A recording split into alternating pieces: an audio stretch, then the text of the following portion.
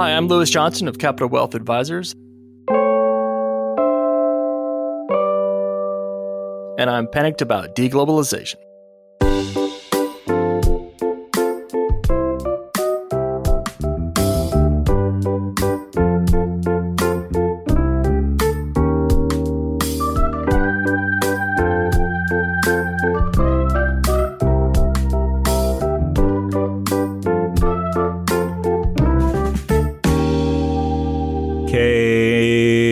Knuckles.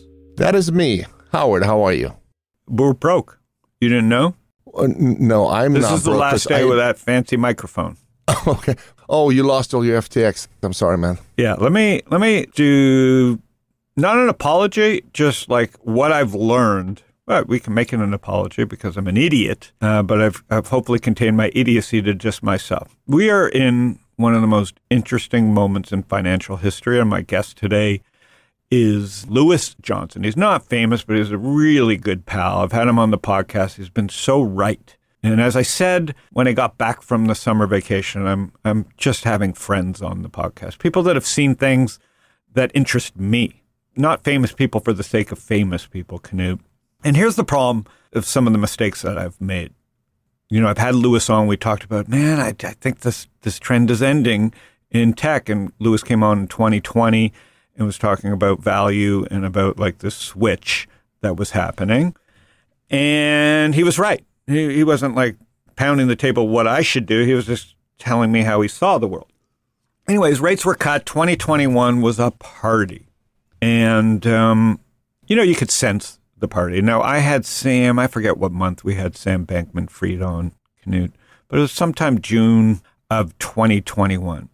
And believe me, when I had him on, he was not famous like he is today, right? I don't think you had heard of him, Knut. Most people had not heard of him. I had not. And my excitement over having him on the show was the product and just the growth that as a non-FTX user, I just kept hearing the name FTX, and we had a pretty good conversation. A lot of it over my head, and a lot of it me asking him my silly questions about, boxers and briefs and dating and life in Hong Kong. Little did I know that we had a Bernie Madoff, and I say this because I've been around criminals, unfortunately, in my business or sociopaths, and I am now, I was, part of publicizing a person that has become one of the worst financial criminals of all time, unless we're mistaken and all the news is wrong.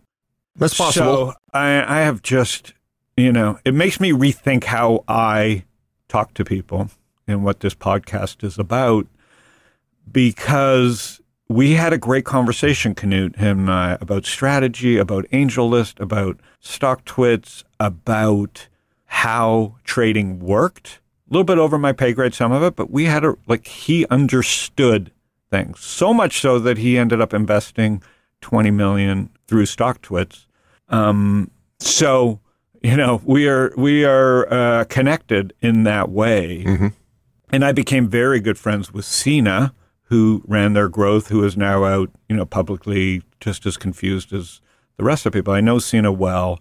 He was responsible for doing the deals with Tom Brady and athletes. And I feel like in some way he was looking out for me in hindsight, because I shared so many ideas with them for what to do from a strategic standpoint. And some of the things they did, very smartly. But here we are, November 2022, and at least a $10 billion fraud has been perpetrated in the crypto space. So I feel sick that I had this person on and couldn't pick up on the signals. Obviously, a lot of money poured into his coffers over the last year and a half since I had him on the podcast, and it's a shame. And so, I feel for people because I've been there. I've had fraud happen to me. I've written about it. I've shared it on the blog recently. It is hard to pick up. I will say that, as much as, I did my part in promoting Sam as someone who's intelligent and smart and an innovator in the space, So we did our part here at the podcast by having him on. Boy, did he get some people. And he got some of the people that are supposed to be watching out for us, and I take some responsibility there too. So I hope for people that, I know tons of people emailing me, they have $1,000, $10,000, $100,000, $1 million at FTX is bad. I definitely did not, you know me, I'm not into crypto as like storing it myself or trading it. I haven't represented. We don't do ads here. So, you know, there's a lot of lessons here. And our guest today, Lewis Johnson, we'll talk about this. We'll talk about deglobalization, which has been Lewis's theme for the last 2 years. And he's been dead right, because this show is still about how do we position ourselves. And so I look at Lewis as a friend who kind of is my psychologist and someone that if I were to give money to, he has a vision of how the world looks in a deglobalized way. And so we want to walk through that and just talk about life. He lives in Naples. You can go listen. We'll link to his old podcast here. And when you listen to him, you'll realize he's a person worth following because he's a steady hand and understands diversification and how cycles work. So I also want to talk about 5%. You know, we want to talk about the macro, 5% interest rates, and let's dial up Lewis. Sounds good. Lewis. Hey, Howard, how are you?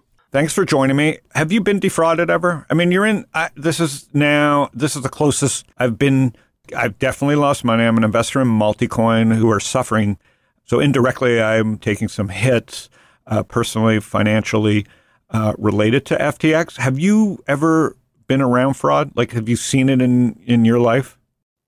I don't think I've ever been personally caught up in that, Howard, but like you, I've been in the market a lot. And when I saw the whole FTX thing went down, the first thing that I thought of was kind of like a Bernie Madoff moment. Mm-hmm. Like you may recall, that was December 2008. Market had been going down for a year. People were pretty freaked out. And then you had this guy that was part of the establishment that all of a sudden admitted that, 10 or 12 years it had all been a fraud and it was a massive Ponzi scheme. And so it was there was a lot of emotion that was charged into that moment, and so like you, I'm not really active in crypto, but I'm watching the emotion play out. And it made me think of, as you know, Howard, like I love to learn from history and everything. And there's a great book everybody should read, Charles Kindleberger's Manias, Panics, and Crashes. And there's a chapter in that's called The Emergence of Swindles. Ooh. And yeah. And that's how old is that book? I think it came out in the 60s or 70s, perhaps. What a great word and so true. Yeah. So basically the emergence of swindles chapter is about 3/4 or 80% through the bear market. And his point was that the swindles have been going on all along, mm-hmm. but in a bull market, nobody cares. When people start having losses, they want their money back. And because parts of what happened were frauds, when people want their money back, that's the catalyst for the revelation of the fraud. Yeah. Yeah. If I'll play some inside baseball for you here because I know how the pipes work. Very good point. The second derivative of this is LP's not going to make capital calls to all of these funds or even smell. I don't think even the fund managers realize the pain that's coming in this crypto space because I would say 50% of LPs were already hurting, and now they'll just say, listen, sue me, and I don't trust this industry. The whole thing's a fraud. It happened in 2008 in Goldman real estate funds, to be honest, so to think it won't happen in crypto. So these are the second-order effects. What is amazing, and I know this is terrible, is how lucky we are that this didn't go on for another year, because his evil, devious thing was that he understood pipes and the trading enough, being trained at Jane Street. So he was, trained in the sausage factory. He had just bought a company called Embed. He had built APIs so that, in an unregulated, they became the king of whatever crypto regulated, unregulated was. They had attached their pipes to people like StockTwits and Alpaca and hundreds of other firms that were connecting their customers to FTX. So he had come up with an evil genius way to drain people's accounts based on what he was doing in a small way, $10 billion way. This could have been $50 billion, let alone another year. Well, one of the things you see, Howard, this kind of gets back to a couple of points that we made in our prior two discussions, which is really the importance of valuation, which is kind of the silent killer in bear markets, and it's the power behind the throne in a bull market, right? Because there's two parts of valuing securities or at least equities, right? One part is whatever the fundamentals are doing, and the other part is what you pay for those fundamentals. And when we talked in 2020 and 2021 and so forth, I mean, the concern that I had was that people were clearly on a historic basis overpaying wildly for many things, and that's really that's an exercise of kind of mass belief or suspension of disbelief. And when that flips, what you can often see is people start to distrust everything. And that's how you get really cheap prices, which are good news for, value guys like me and people that practice that valuation discipline, in my opinion. Yeah, it is amazing that it got to the point where even Zuckerberg caved to the pressure and fired 13,000 people. So the markets will make you, even the most arrogant, flinch, as they've done this week with both Facebook and now Sam on the run. And so going back to Madoff, it was amazing because Twitter, I was super into Twitter at the time. And I don't know if people remember this, but CNBC had a camera outside his house and we were tweeting about it. And I had an @Bernie Madoff account acting as if, people on StockTwits could there was an account parodying Bernie Madoff on the run.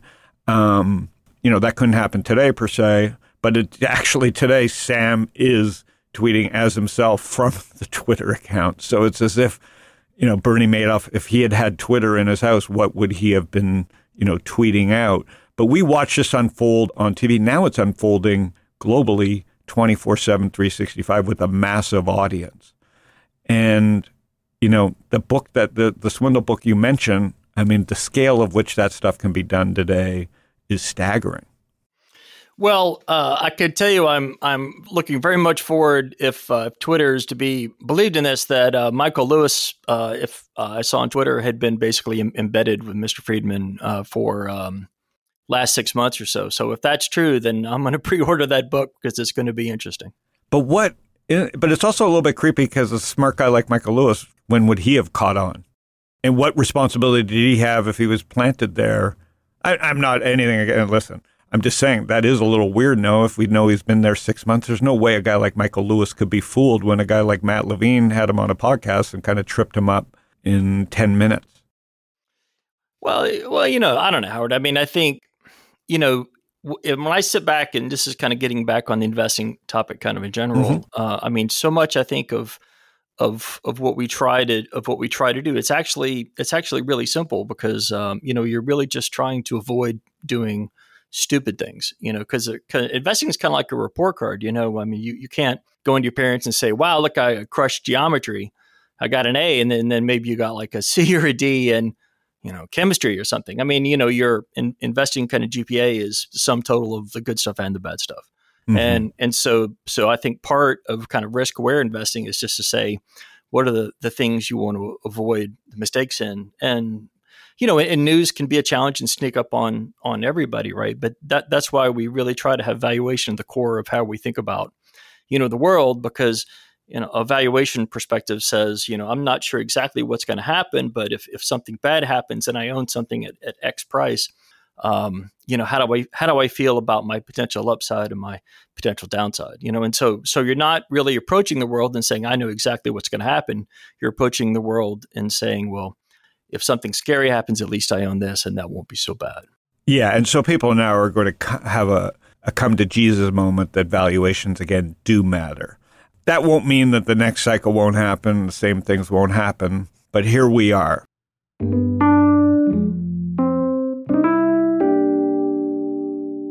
What surprised you so far the most about 2022? Well, there's a lot going on, but frankly, Howard, this is wearing my macro hat. It's that rates are up quite a bit, and parts of the economy seem to be taking that higher rate in much more robust fashion than I would have anticipated 6 months or a year ago. Correct, in my opinion. Like if you had told me rates would be 5% at the beginning of the year, my portfolio would not look the same as it does today. And so you're right. Like we are surviving this thing pretty well relatively. Is that what you were saying?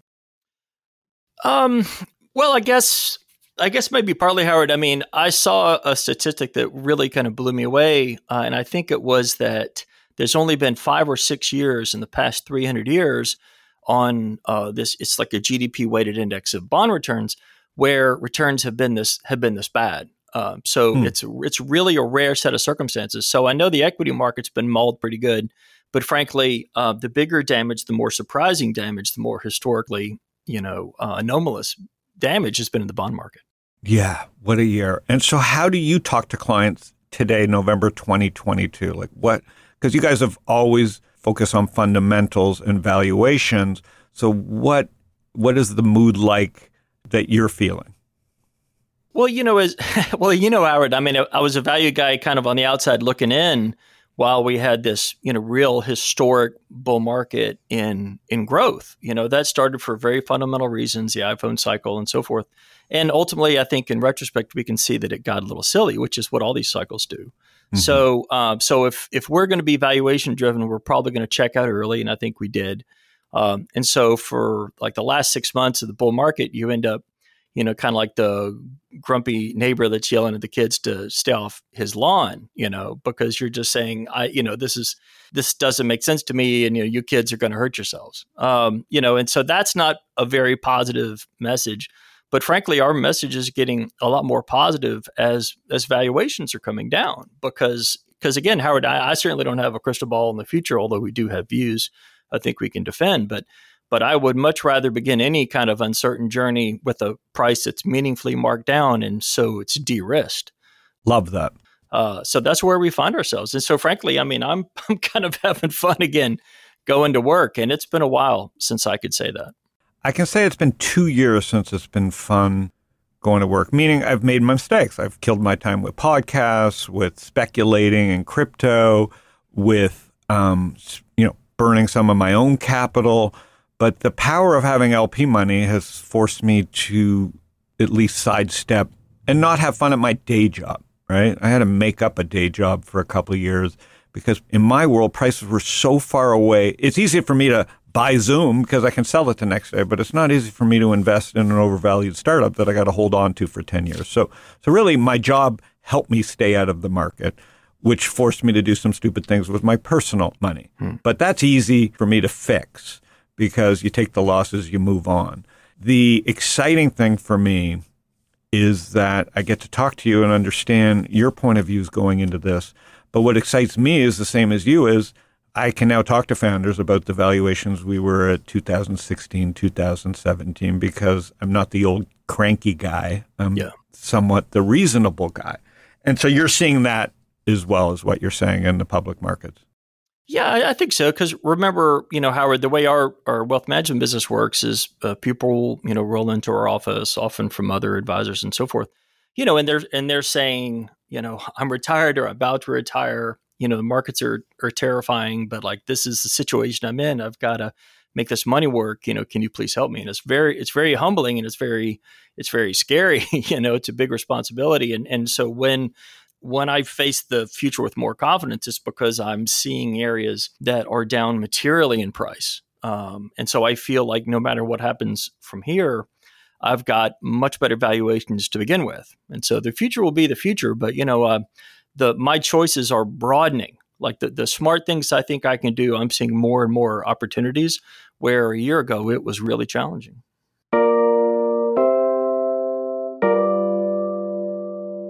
So let's walk through deglobalization. I want to just throw it out there and lean back and let you top-down riff through how you see the world under that one word, because, that's what you said you're panicked about, even though you're not panicked about it. What does that word mean to you? You globbed onto that early. So go ahead and tell us what that means to you. Yeah, well, sure. I guess I'd recap briefly 2 points, Howard. One, of course, is, my theory of bull markets is that the people who are going to be the leaders of the next bull market are going to be the ones who can successfully categorize it in a simple way or in early formation of it.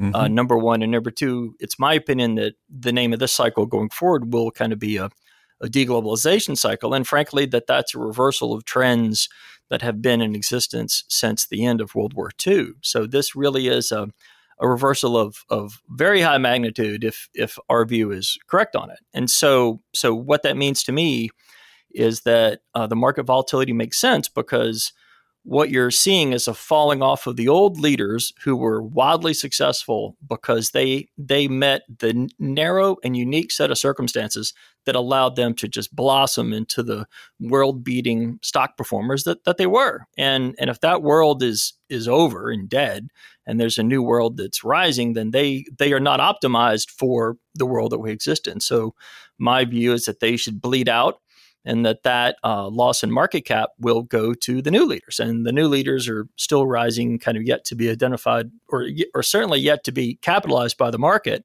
as much as, say, the failing leaders. And that's where you get a bear market. It's just a change in leadership. And so if you look at that as a natural cyclical change, it makes it a little easier to deal with, in my opinion. And so what does what does it start looking like? We've had the first phase of the war. What set this off?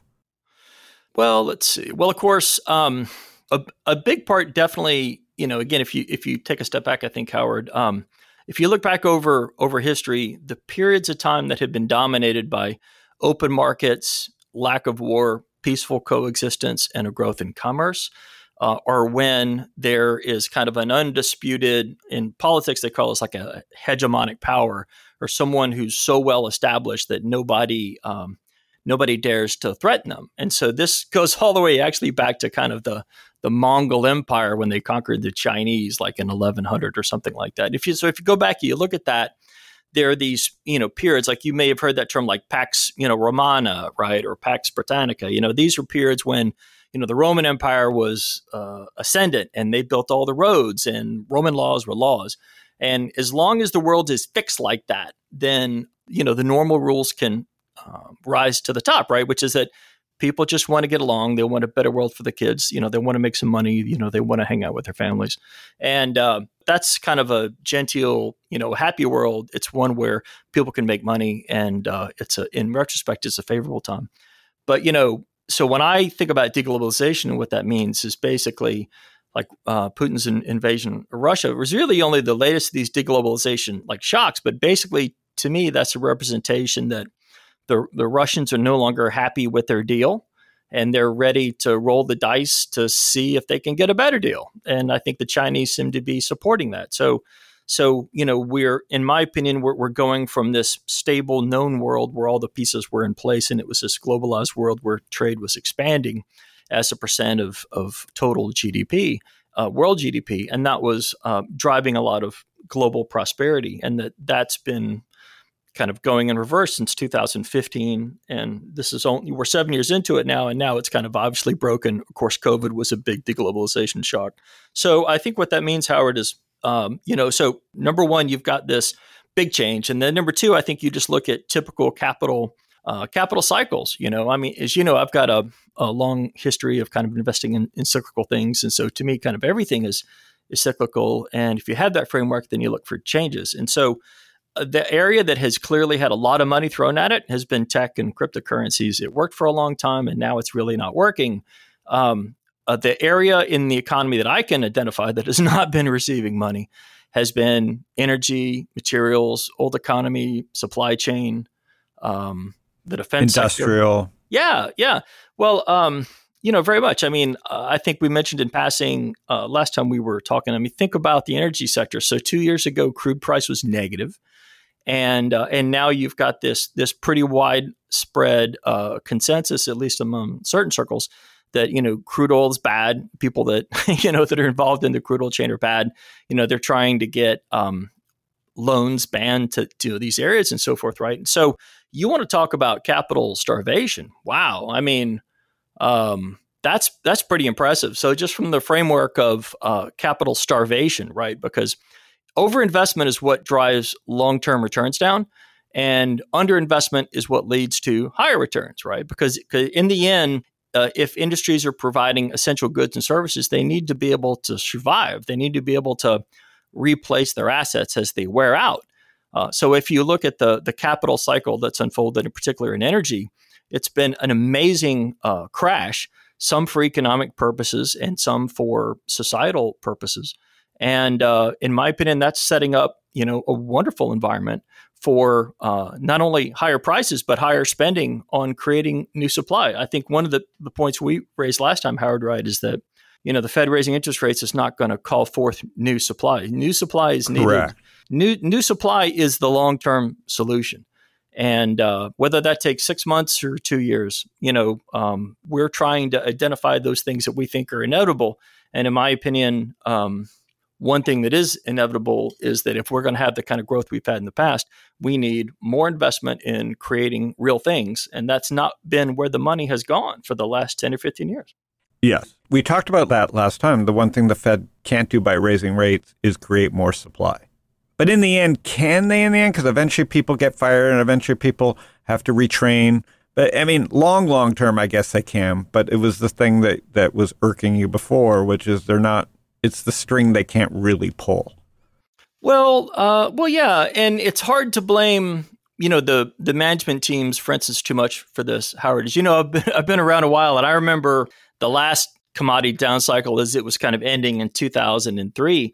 And I think there's kind of this typical psychological cycle that takes place, which is basically that, you get the gunslingers who are, go growth at the peak of the cycle because aggression has been rewarded historically. And so those people never saw an asset that they didn't like. They never saw a debt that they didn't like.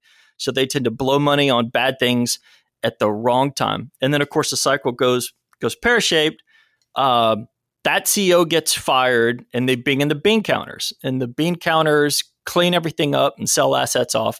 And they put their hand on the heart and they say, we'll never do such horrible things with shareholder money again. Well, we know we did wrong and we're going to straighten up and fly right. And we're kind of at that phase right now. If you think about the energy sector and other sectors as well, you've got, people returning free cash flow to shareholders. There's a rise in dividends. There's just stock buybacks. And so what these people are trying to do is attract shareholders back after just burning them, just like lighting their money on fire in a very painful way. And so we're just in the bean counter phase, Howard. Like, what's going to happen is at some point, the Cowboys were going to get hired again because the people who are aggressive at this point are probably going to make a lot of money in terms of the management teams. And then they're going to fire the bean counters, going to bring in the Cowboys, and they're going to overexpand and blow their heads off, and then we'll start all over again. But that's probably 5-8 years, who knows? But I think it's got legs. Okay, that's a great riff, and that's what I'm here for. So, and you've talked about this on the last podcast. I just wanted to bring you back on to just level set here. So, for context, go back, because we've been talking about this now for a year and a half with you.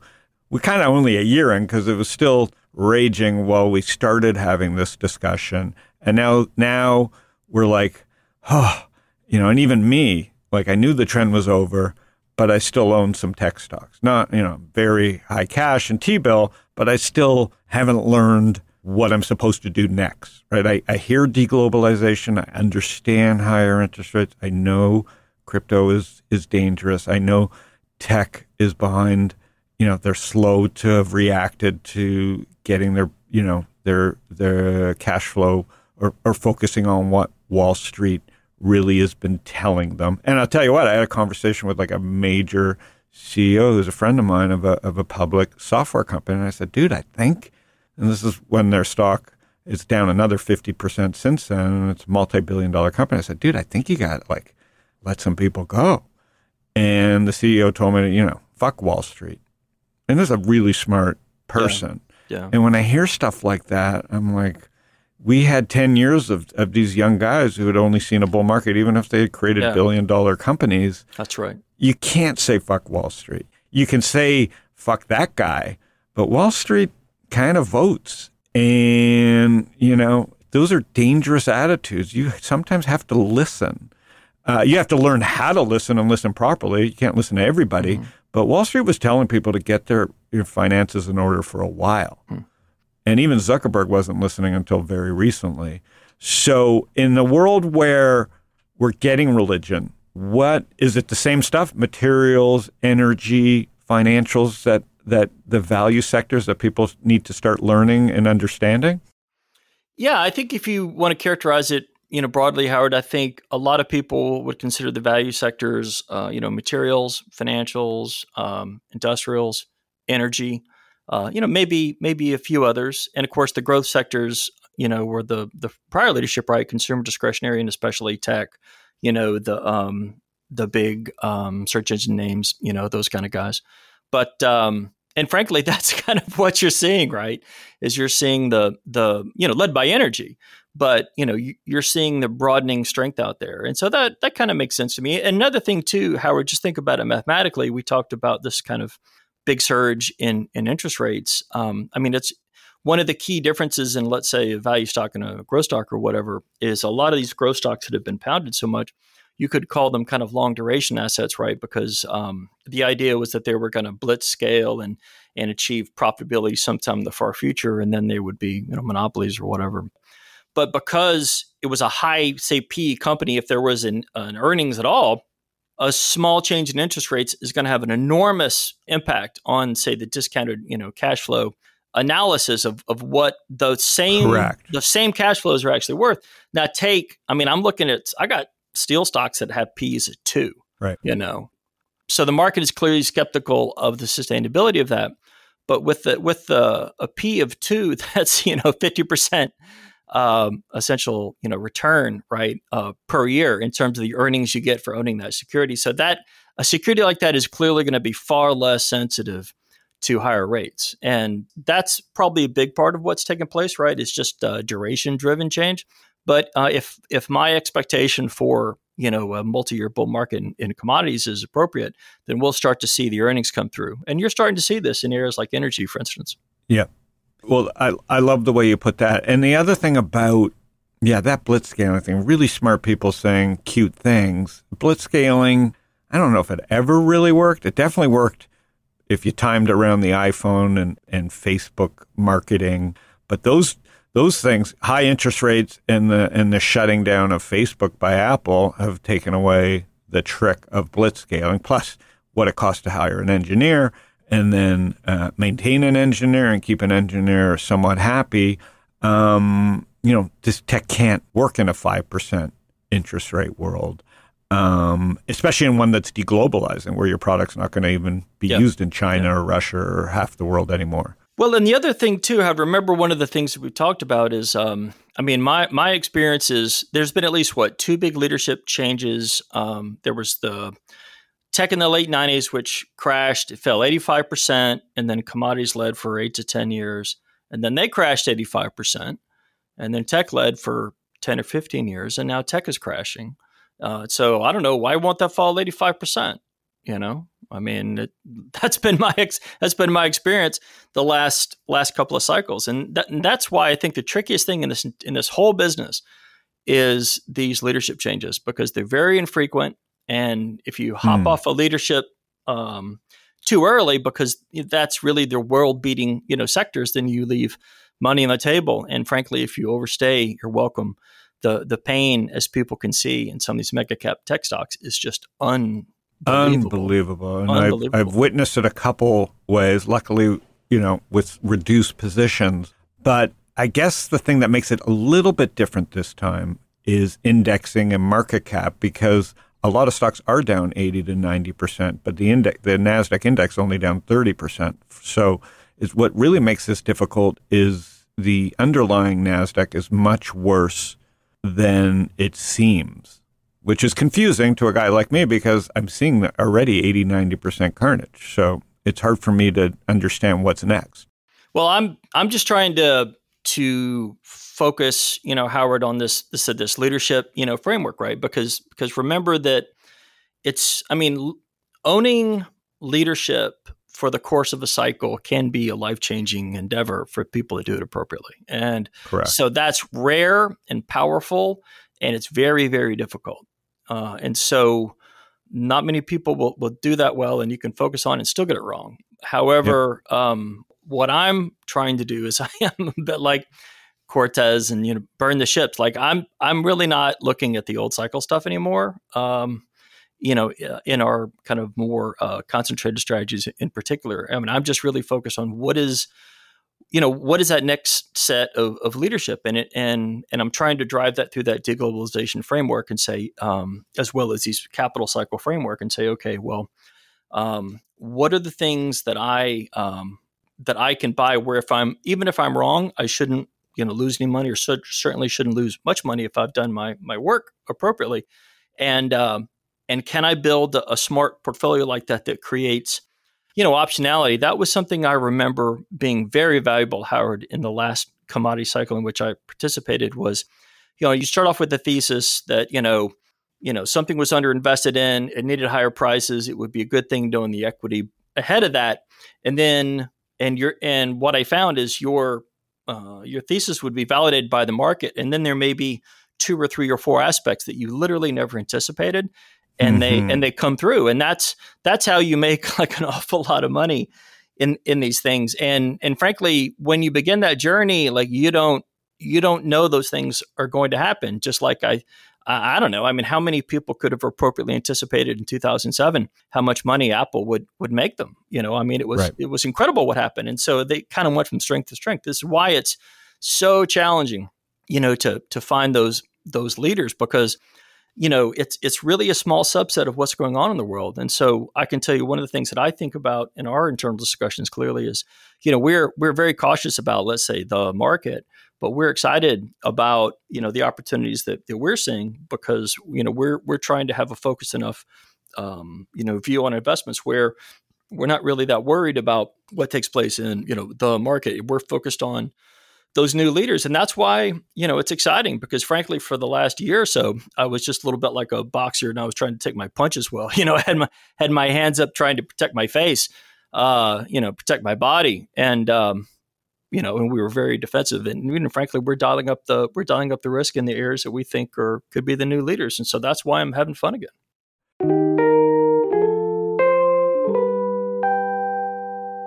So for someone who's not high net worth yet, but wants to focus on this, let's say there's a 6 to 10 year cycle that takes place. So there are a few ETFs that allow people to at least participate in what this value/material cycle looks like. Are there 2 that people could watch on their screen to just kind of see this unfold? Well, I'm sure there are, Howard. I mean, as you know, we tend to invest in the underlying securities in our own investment strategies. Yes. But I think the sectors that have been starved of capital are the ones to pay the most attention to, and that's going to be the energy sector. Even here, in my opinion, frankly, oil services should be the biggest recipient of the new cash flows needed to grow supply once people reach the conclusion that that's a smart thing. That's another area. Frankly.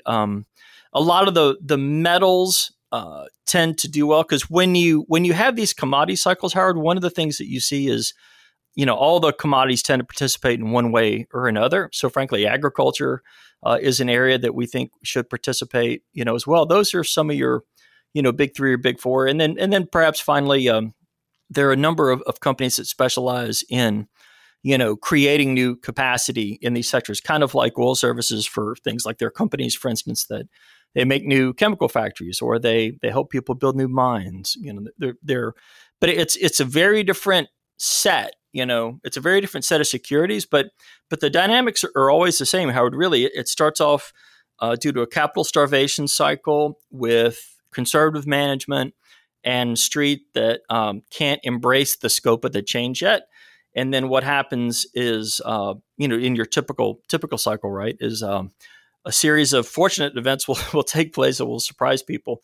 And then as it starts to blossom, people get crazier and crazier and do stupider things. So frankly, I was having this conversation with our director of research, Zev Abraham, and we were both very confident that probably 2 years before the end of this thing, we'll bail out on it early, And so, that's unfortunately the way it goes. You leave a party while it's in full gear is the hardest part, but it's the most important part. So that's very helpful, those sectors, so people can do the work there. What about interest rates? Does anything scare you there about what the Fed's doing or the results so far? Well, that has been a surprise, Howard, because I frankly did not anticipate that they would be raising rates this quickly, and it would do so little damage, ostensibly, at least to the real economy. It's done damage to, say, tech, for instance.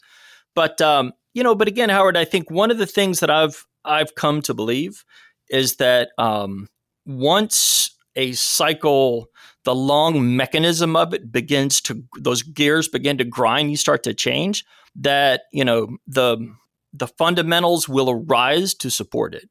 So perhaps could that mean high nominal rates but low real rates on an inflation adjusted basis? That's one outcome. Or weaker dollar, perhaps. Could that be a means to facilitate this? But remember, Howard, the imperative that we believe in is that if you have had this underinvestment cycle, what's important for the market, because the market does reward people that provide solutions, right, is like crude oil. Like if we are going to consume crude oil, then companies are going to have to make enough money to replace that production growth, which means they're going to have to be, drilling more, which is good for, the oil service companies and people that make, oil tubes and this kind of stuff, right? So, like that set of fundamentals, it's our expectation, like it's just going to arise. There's only so much you can anticipate at this point. And I guess my framework has been that the fundamentals will kind of find a way to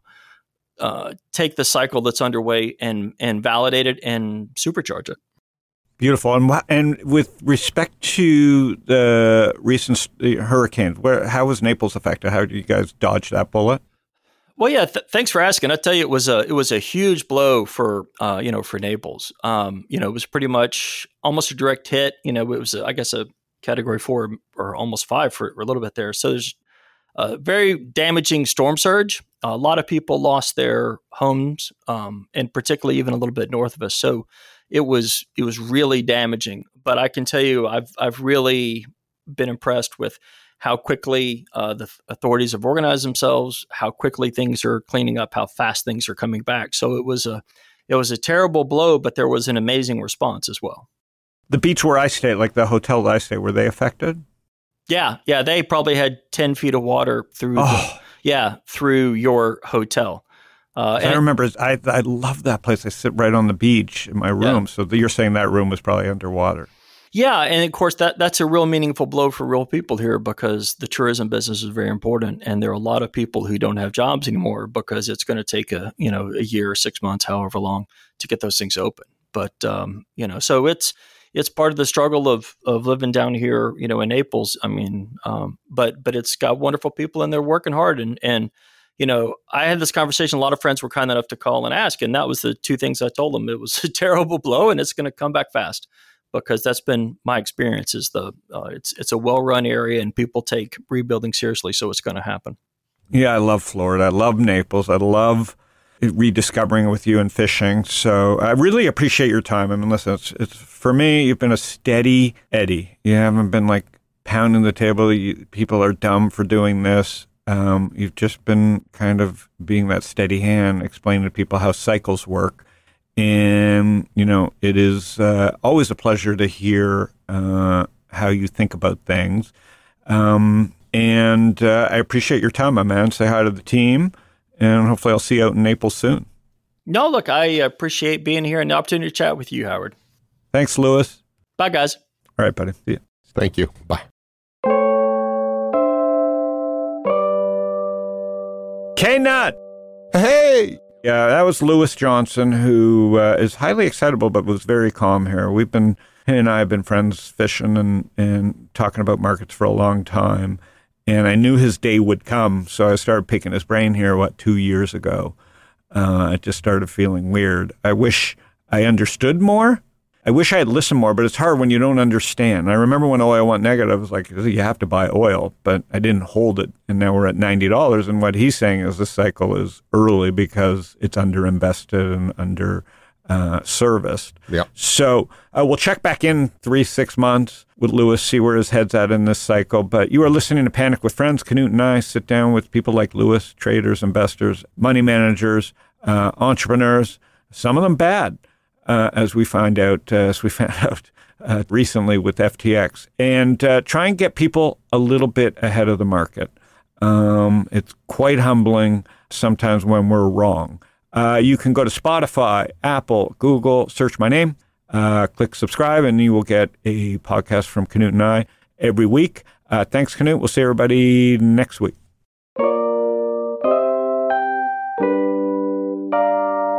Howard Lindzen is the founder and general partner at Social Leverage. All opinions expressed by Howard and podcast guests are solely their own opinions and do not reflect the opinion of Social Leverage or StockTwits. This podcast is for informational purposes only and should not be relied upon for decisions. Guests may maintain positions in securities discussed in this podcast.